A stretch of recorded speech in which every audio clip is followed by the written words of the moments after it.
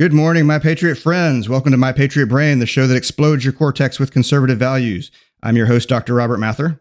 Today is Monday, January 22nd, 2024. I'm coming to you from behind the MPS Behavioral Science Analytics microphone here on an icy day in Oklahoma City. Thank you for downloading this episode. My Patriot Brain is recorded live and published twice a week every Monday and Thursday morning on Spotify, iHeartRadio, and Apple Podcast. The show is also available on many of your other favorite listening platforms. You can follow My Patriot Brain on Spotify. You can share the show with your friends, your loved ones, your family members, your enemies, and anyone else you can think of who needs inside My Patriot Brain. Go to my website, theconservativesocialpsychologist.com, for free content and social media links, where you can follow me on Locals, Truth Social, Rumble, and YouTube. My Patriot Brain is sponsored by Gadsden1.com. Gadsden, preserve the founding. Professional football, we've got playoff games are getting narrowed down. The Chiefs won last night. We're working our way towards the Super Bowl game, which will be in, I think, mid to late February now. It's gotten pushed back from late January. Anyway, keep an eye on that stuff. Professional basketball and the National Basketball Association. The Oklahoma City Thunder are 29-13. They're in second place in the Western Conference. They defeated the Minnesota Timberwolves 102-97 on Saturday night. Timberwolves are in first place in the Western Conference. Now the Thunder are one game back of Minnesota. The Thunder play the Trailblazers at 7 p.m. on Tuesday. Men's college basketball, NCAA, AP Top 5 hasn't been updated yet, so it's still UConn. AP is still UConn, Purdue, Kansas, North Carolina, and Houston. University of Oklahoma is ranked number 15th still in the AP. Again, that'll update soon. It just hasn't updated yet. With 15-3 record, 3-2 in conference, OU defeated Cincinnati 69-65 on Saturday. They overcame a 17-point deficit, or they didn't overcome. Texas Tech overcame a 17-point deficit. So we'll get to Texas Tech in a second.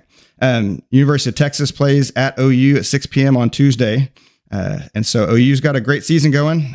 They've play Texas. They play Texas. And then they'll turn around and play Texas Tech on Saturday. Big 12 is pretty tough this year. A lot of ranked teams.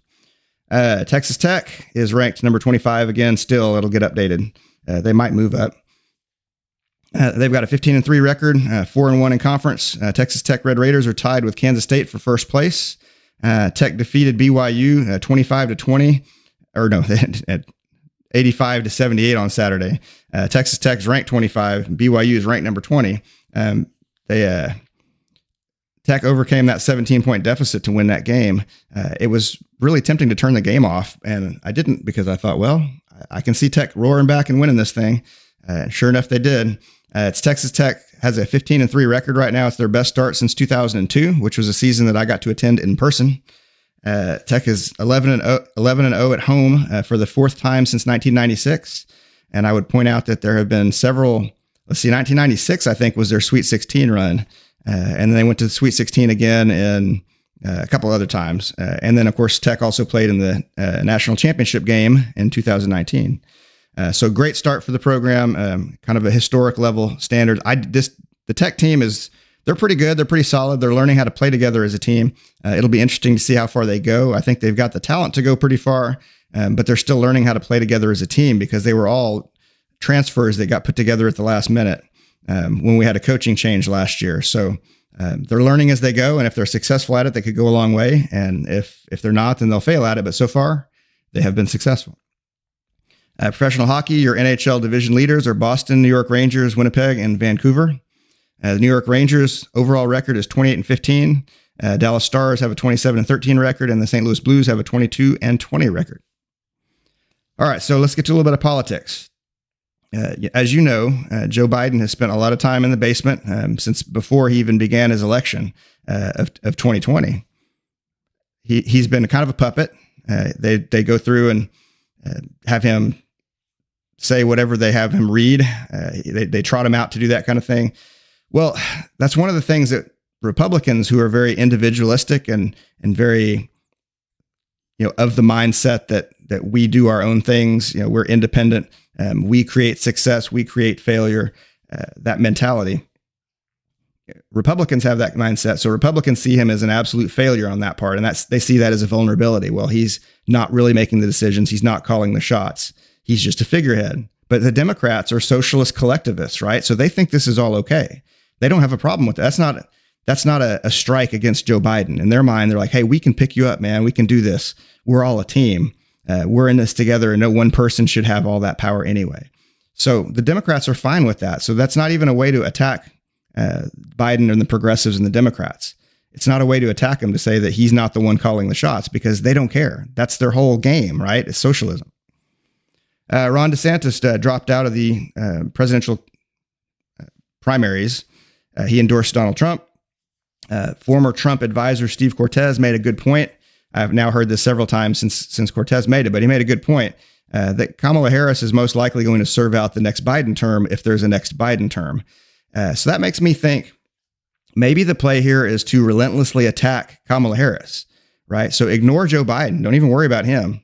Just don't even run against him. Don't even have ads against him. Have all the ads targeted against Kamala Harris and make the election a referendum on her likability. Trump actually wins that.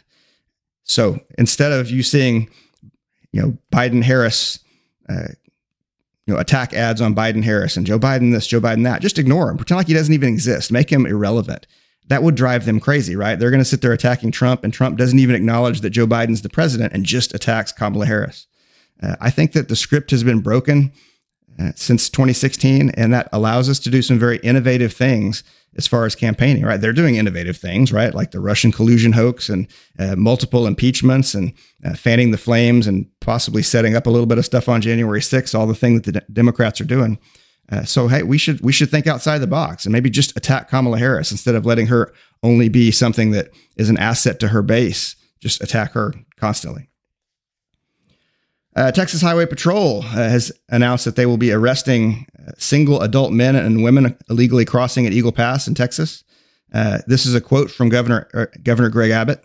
The Biden administration not only refuses to enforce current U.S. immigration laws, they now want to stop Texas from enforcing laws against illegal immigration.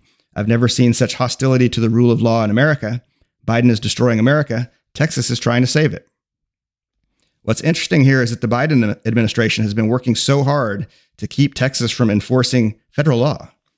The Biden administration wants to just let people come across. Texas needs to stop them coming into their state.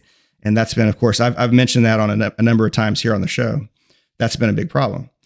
The Biden administration recently claimed that Texas denied federal agents access to the border in their attempts to try to save 3 illegal immigrants who drowned. This was the Texas Military Department statement, and Texas, I believe, is the only state that has a military department. Texas Military Department statement was that they were contacted by Border Patrol at approximately 9 p.m. in reference to a migrant distress situation. Texas Military Department had a unit in the vicinity of the boat ramp and actively searched the river with lights and night vision goggles. No migrants were observed. At no time did Texas Military Department security personnel along the river observe any distressed migrants, nor did Texas Military Department turn back any illegal immigrants from the U.S. during this period. Also, at no point was the Texas Military Department made aware of any bodies in the area of Shelby Park, nor was the Texas Military Department made aware of any bodies being discovered in the U.S. side, on the U.S. side of the border regarding the situation. So basically, the Texas Military Department said, we think you're lying about all of this because we checked everything when you asked us to, and there was nothing there. We think you made this up. Speaking of false flags, Tucker Carlson has proposed the idea that the federal government, on January 6th, the federal government was the one that placed pipe bombs at the DNC and the RNC as a false flag. I talk about this. There's a little bit of a discussion of this on my locals in the subscription area. It's plausible. I don't trust our government very much. It sure seems like they've been doing a lot of shady stuff. Okay, so over the weekend, President Joe Biden, once again, over the weekend said, very presidentially, he said, and I love people who say the tree of liberty is watered with the blood of patriots. Well, guess what, man? I didn't see a whole lot of patriots that are out there walking around making sure that we have these weapons. And if you really want to worry about the government, you need an F-16. So again, why would we distrust the government when our president talks about killing his own citizens? That's kind of a theme of this government, right? All right, Congressman Jamal Bowman, Democrat out of New York. has called for a $14 trillion federal reparations program. And so let's talk a little bit about Jamal Bowman's math. Jamal Bowman is famous because he's on the squad, right, with the super ultra progressives, and also the fact that he pulled a fire alarm to stop a vote and then he didn't go to jail for it like he should have. But here's Bowman's math on the $14 trillion federal reparations program that he wants. Not just wants, he made a proposal in Congress. So here's his math. He says there's 42, and I'm assuming his gender. Maybe he's not a he. I don't know. I guess I should ask him or her or Z or Zer or whatever Jamal Bowman is. Anybody who claims that the pronoun stuff is something that you've got to ask before you talk about it doesn't deserve to be called he, right? So Bowman's math, I'll say Bowman rather than his math. Bowman's math, 42 million African Americans in the U.S. making up 12% of the population, $333,000 per person to be paid out monthly in checks over 5, 10, or 20 years. This is coming on the heels of a federal commission to study reparations that was set up in 1989. So, I want in on this. So my grandfather went to a segregated minority high school where he was forced to go. So I'm talking about me, right? I'm not talking about Bowman. I'm talking about me. Like, I want in on this, right? So just make my $333,000 check out to support my Patriot Brain. I promise I won't use the money that you send me and that you say that I'm entitled to promote my conservative ideology. I promise I won't use it to run all you progressives out of office. So yeah, just go ahead and send my check, right? Send everybody their check. That sounds like a fantastic idea.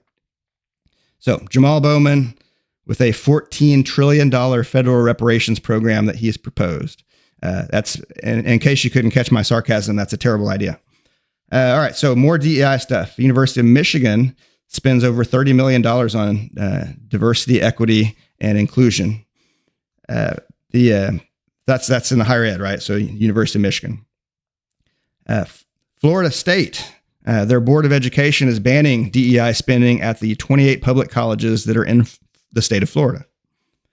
This would apply to, quote, any program, campus activity, or policy that classified individuals on the basis of race, color, sex, national origin, gender identity, or sexual orientation, and promotes differential or preferential treatment of individuals on the basis of such classification.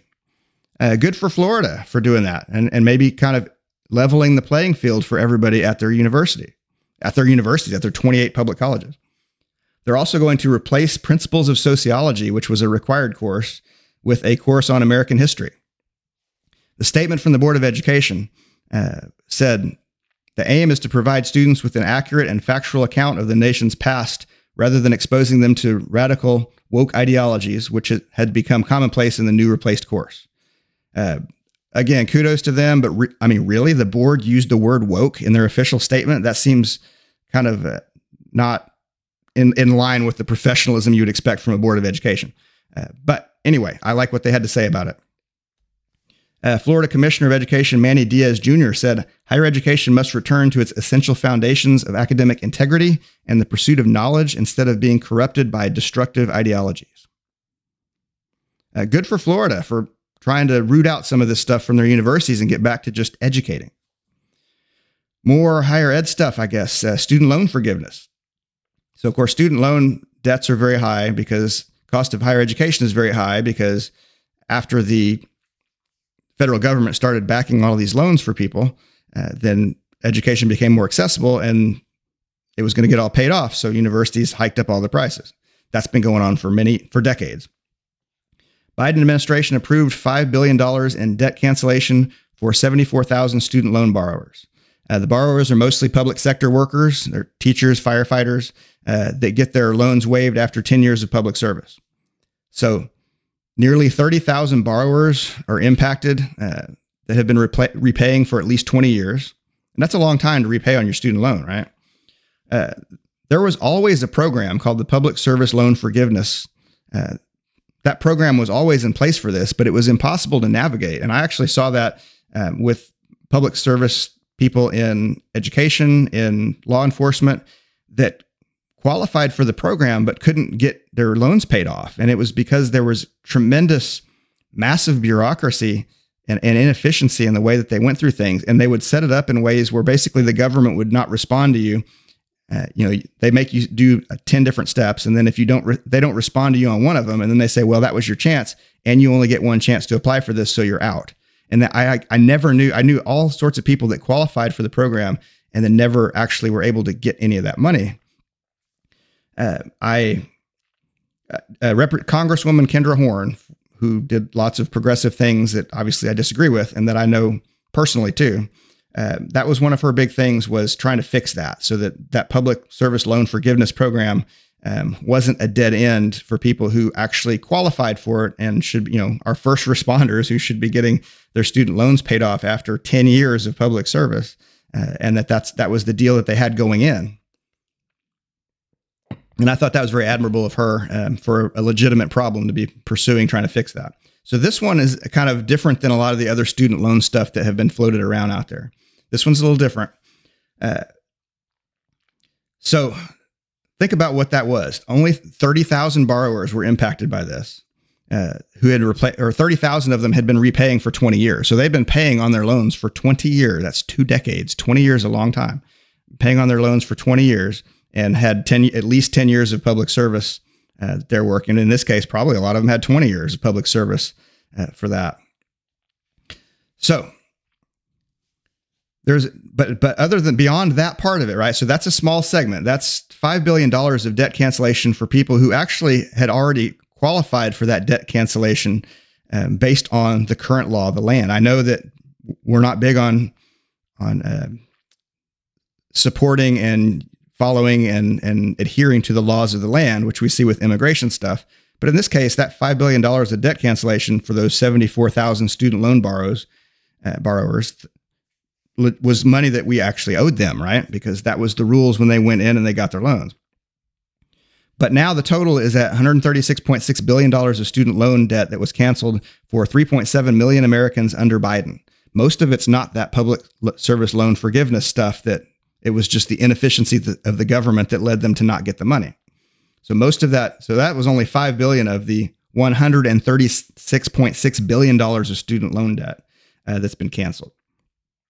So I think you can make a good argument that $5 billion was money that was already owed to these first responders, teachers, firefighters, police officers, who had spent 10 years in public service, and that program had been in place when they got their loans and was in place all along. The government was so inefficient and bad that they wouldn't give them their money.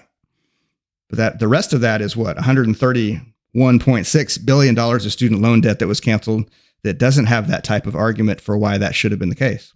The Supreme Court actually earlier this year blocked his Biden administration's $400 billion student loan forgiveness proposal, where he's clearly trying to buy votes.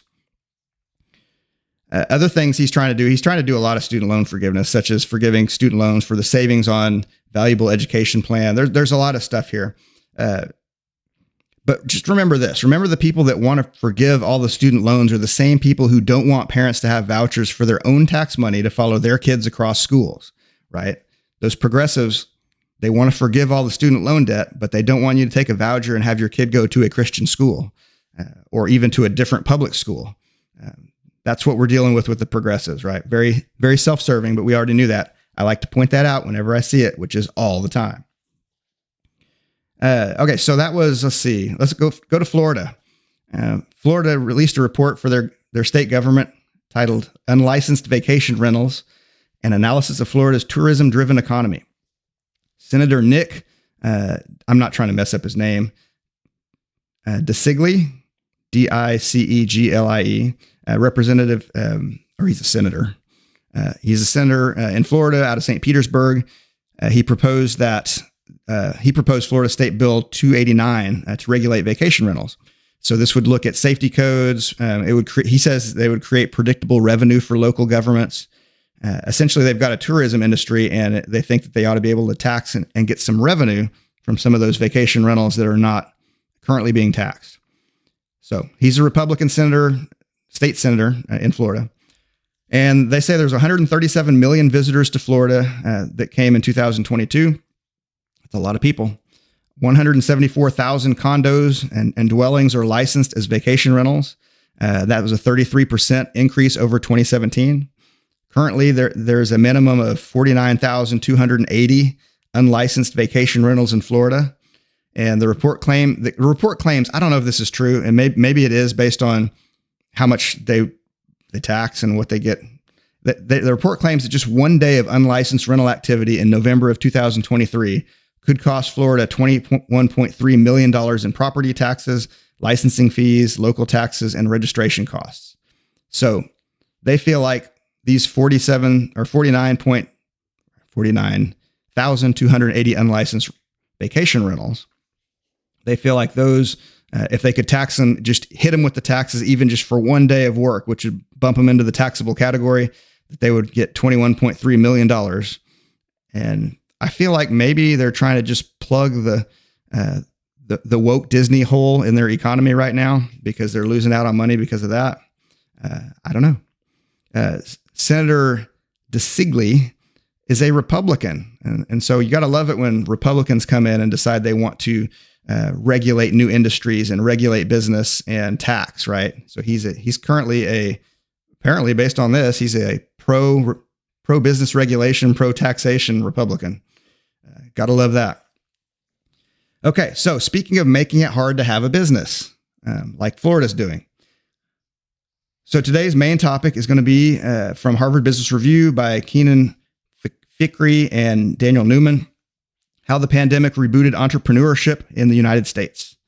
So startup businesses lead to job growth. They lead to productivity.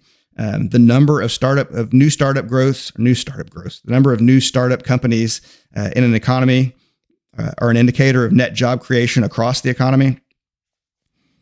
It's a strong indicator of that, or at least has been traditionally. The number of new firms in the U.S. fell by 20% during the Great Recession. It did not recover after that. It peaked in the late 1990s and fell in the 2000s. The U.S. Census Bureau says that in October of 2023, last October, the IRS received 473,000 applications for new businesses. 154,000 of those were from a subset most likely to be new employers, meaning to have more than one employee being the business owner. And then, so this 154,000 of them were most likely to have other employees as well. That's up 41% over October of 2019. The reason that's important is that in October 2019, that was pre-COVID, right? So there was already way down. We said it hadn't recovered at that point. So it's up 41% since October of 2019. What's interesting here, and this may conflict with conservative economic numbers that you get, but the median net worth of households decreased by 39% from 2007 to 2010, and increased by 36% from 2019 to 2022. So we all feel poorer because of inflation, and inflation is outpacing all of this too.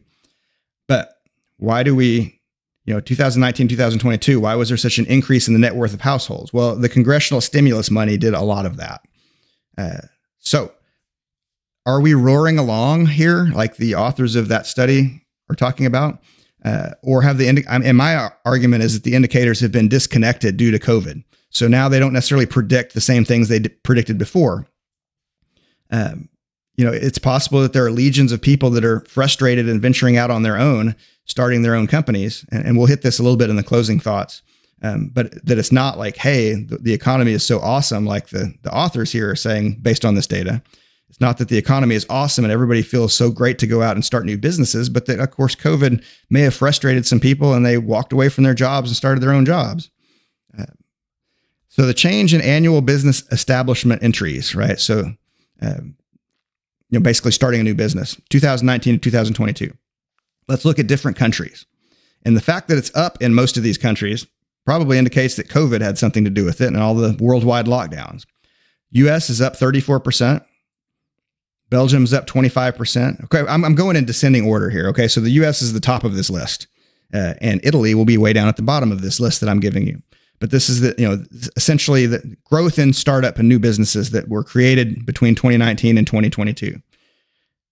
The US, of course, has long had that very individualist, independent mentality of, I do this on my own. I can go do this. I can create something and I can make it work. So US businesses are up 34% in creation during that time. Belgium's up 25%. France is up 23%. Netherlands are up 16%. UK is up 16%. Canada is up 10%. Sweden is up 9%. Norway is up 8%. Spain is up 6%. Germany, which was heavily crippled by the lockdowns, is only up 0.1%. And Italy is down 12%. So Italy is down 12%. So I'll get back to this a little bit in the closing thoughts. But there's some interesting data for you. All right, to the Patriot Brain line. Chris from Washington said, and he's responding to the student loan stuff that I talked about here today, but on our locals community, we talked about it a little bit over the last few days. So we sometimes have discussions on the locals community before we ever hit the show. So that's why he's responding to something I'm talking about today with his Patriot Brain line question as we talk about it. Good timing. Chris from Washington State. Making loans readily available in most cases drives up prices. Universal medical insurance coverage, for example, is bound to drive prices up. It floods the demand side with cash. This does nothing to enhance the value of the thing being purchased. I think lending for education should be linked to market demand. If there is a high demand for engineers, for example, make loans for engineering degrees accessible. If demand is low for history majors, reduce loan availability. It looks to me as though much of the student debt crisis is driven by people borrowing large sums of money in pursuit of a degree of relatively low value. Car loans and real estate loans are linked to the value of the item being purchased. Why not student loans? Thank you, Chris, for your thoughts. Having spent time in higher education admissions, I want to point out that your idea and your sentiments make a lot of sense. To David from or Patriot Brain Line, we're going to move on to David from Kansas City. What role, influence do you think RFK is going to play in the election? Well, I looked it up. January 17th to 18th was when the poll was conducted in 2024. Real Clear Politics shows that the Harvard-Harris poll for the general election that looks at Trump versus Biden versus Kennedy has Trump at 44%, Biden at 36%, Kennedy at 21%. So that doesn't factor in the electoral map. That would be across the nation, the popular vote, right? But what I think that shows to me is that Kennedy is definitely pulling from Biden, not from Trump, because Trump's numbers are pretty stable. So I think what Kennedy does is if RFK is in the election as a third-party candidate, he is going to help Trump get elected, probably.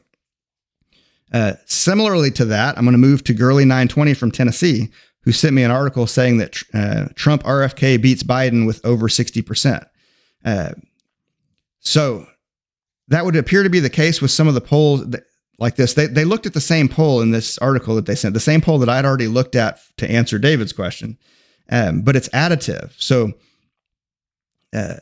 they cited a number of polls in the Gateway Pundit article that Girly 920 sent me, but none of them have them polled together as a ticket, like Trump RFK together. Would you vote for them over Joe Biden and Kamala Harris? So that you can't just add the numbers of what RFK gets by himself and what Trump gets by himself together, right? So in that poll that we're looking at with Trump 44%, Biden 36%, Kennedy 21%, if you add Trump and Kennedy, you get 65% to Biden's 36%. By that same rationale, you could add Biden to Kennedy and you could get 57% Biden, 44% Trump. But it doesn't work that way. The polling is specific to what the question was asked at that time and how you would look at the package together. So anyway, so I don't think that we can just add them together. I don't think a Trump RFK ticket makes any sense. They've got very different policies. RFK is a wildly progressive individual, and he has a long history of that. And so whatever middle road he kind of tries to pretend like he's going to play for a while, it's not going to take long to ask him progressive type questions and get progressive answers out of him. And he certainly would not govern as anything less than a very extreme progressive. So I don't think that makes any sense for Trump to match up with him. Also, I wouldn't want to give any incentive for Trump to be removed, right? You don't want a vice president that anybody wants more than the president. And that was something that, when Trump selected Pence originally, I thought that was a great pick. I said, well, Pence is, at least at the time, appeared to be extremely conservative. He is very conservative, extremely conservative, more so than Trump, who hadn't demonstrated his conservative nature at that point. He would just claim to be a conservative after having been a Democrat for so many years. And so, the Democrats wouldn't want to take Trump out and end up with Pence. So Trump had protected himself in a lot of ways. we need a more conservative vice president as a failsafe from the Democrats trying to impeach Trump as president again. Thank you to everybody who sent me stuff. Thank you to Chris from Washington State, David from Kansas City, Missouri, and Girly 920 from Tennessee. Thank you to all of you with our nationwide audience sending me things on the Patriot Brain line. I appreciate it. You can get to me on the Patriot Brain line. You can voice message me through Spotify for podcasters. You can engage with the show through Truth Social and Locals, or email me at the email address listed on my website, theconservativesocialpsychologist.com. You can also comment. You don't have to voice message me through Spotify for podcasters. You can comment on Spotify as well. You can independent podcasts thrive with private investments that offset the time and financial costs of equipment, software, writing, producing, editing, and on-air talent. Please consider supporting My Patriot Brain with a small monthly donation. You can use the support button on the Spotify for Podcasters page or the support this podcast URL in the show description on your other listening platforms. Thank you for listening. We're strong together. Now it's time for my closing thoughts. Entrepreneurship is roaring back. The internet, cloud services, email, and video communications have made it easier than ever to start a business. Note that I didn't say to start a successful business. The authors of the study admitted that all the metrics they look at don't factor in a successful or profitable or surviving business, just that one started. It's just that people are trying to start a business. That's all that they're capturing with these metrics. In today's post-COVID economy, it's hard to use past predictors to predict future results without taking the major pandemic economic event into account. It's definitely interesting to look at this data. It's definitely interesting to try to project from it. But for all of you new entrepreneurs out there in a crowded marketplace, I wish you the best of luck. Keep fighting and building our economy. Until I catch you next time, play hard and have fun. Listen to My Patriot Brain on Spotify, iHeartRadio, and Apple Podcasts. Follow me on Truth Social, Locals, Rumble, and YouTube. Check out my other content at theconservativesocialpsychologist.com.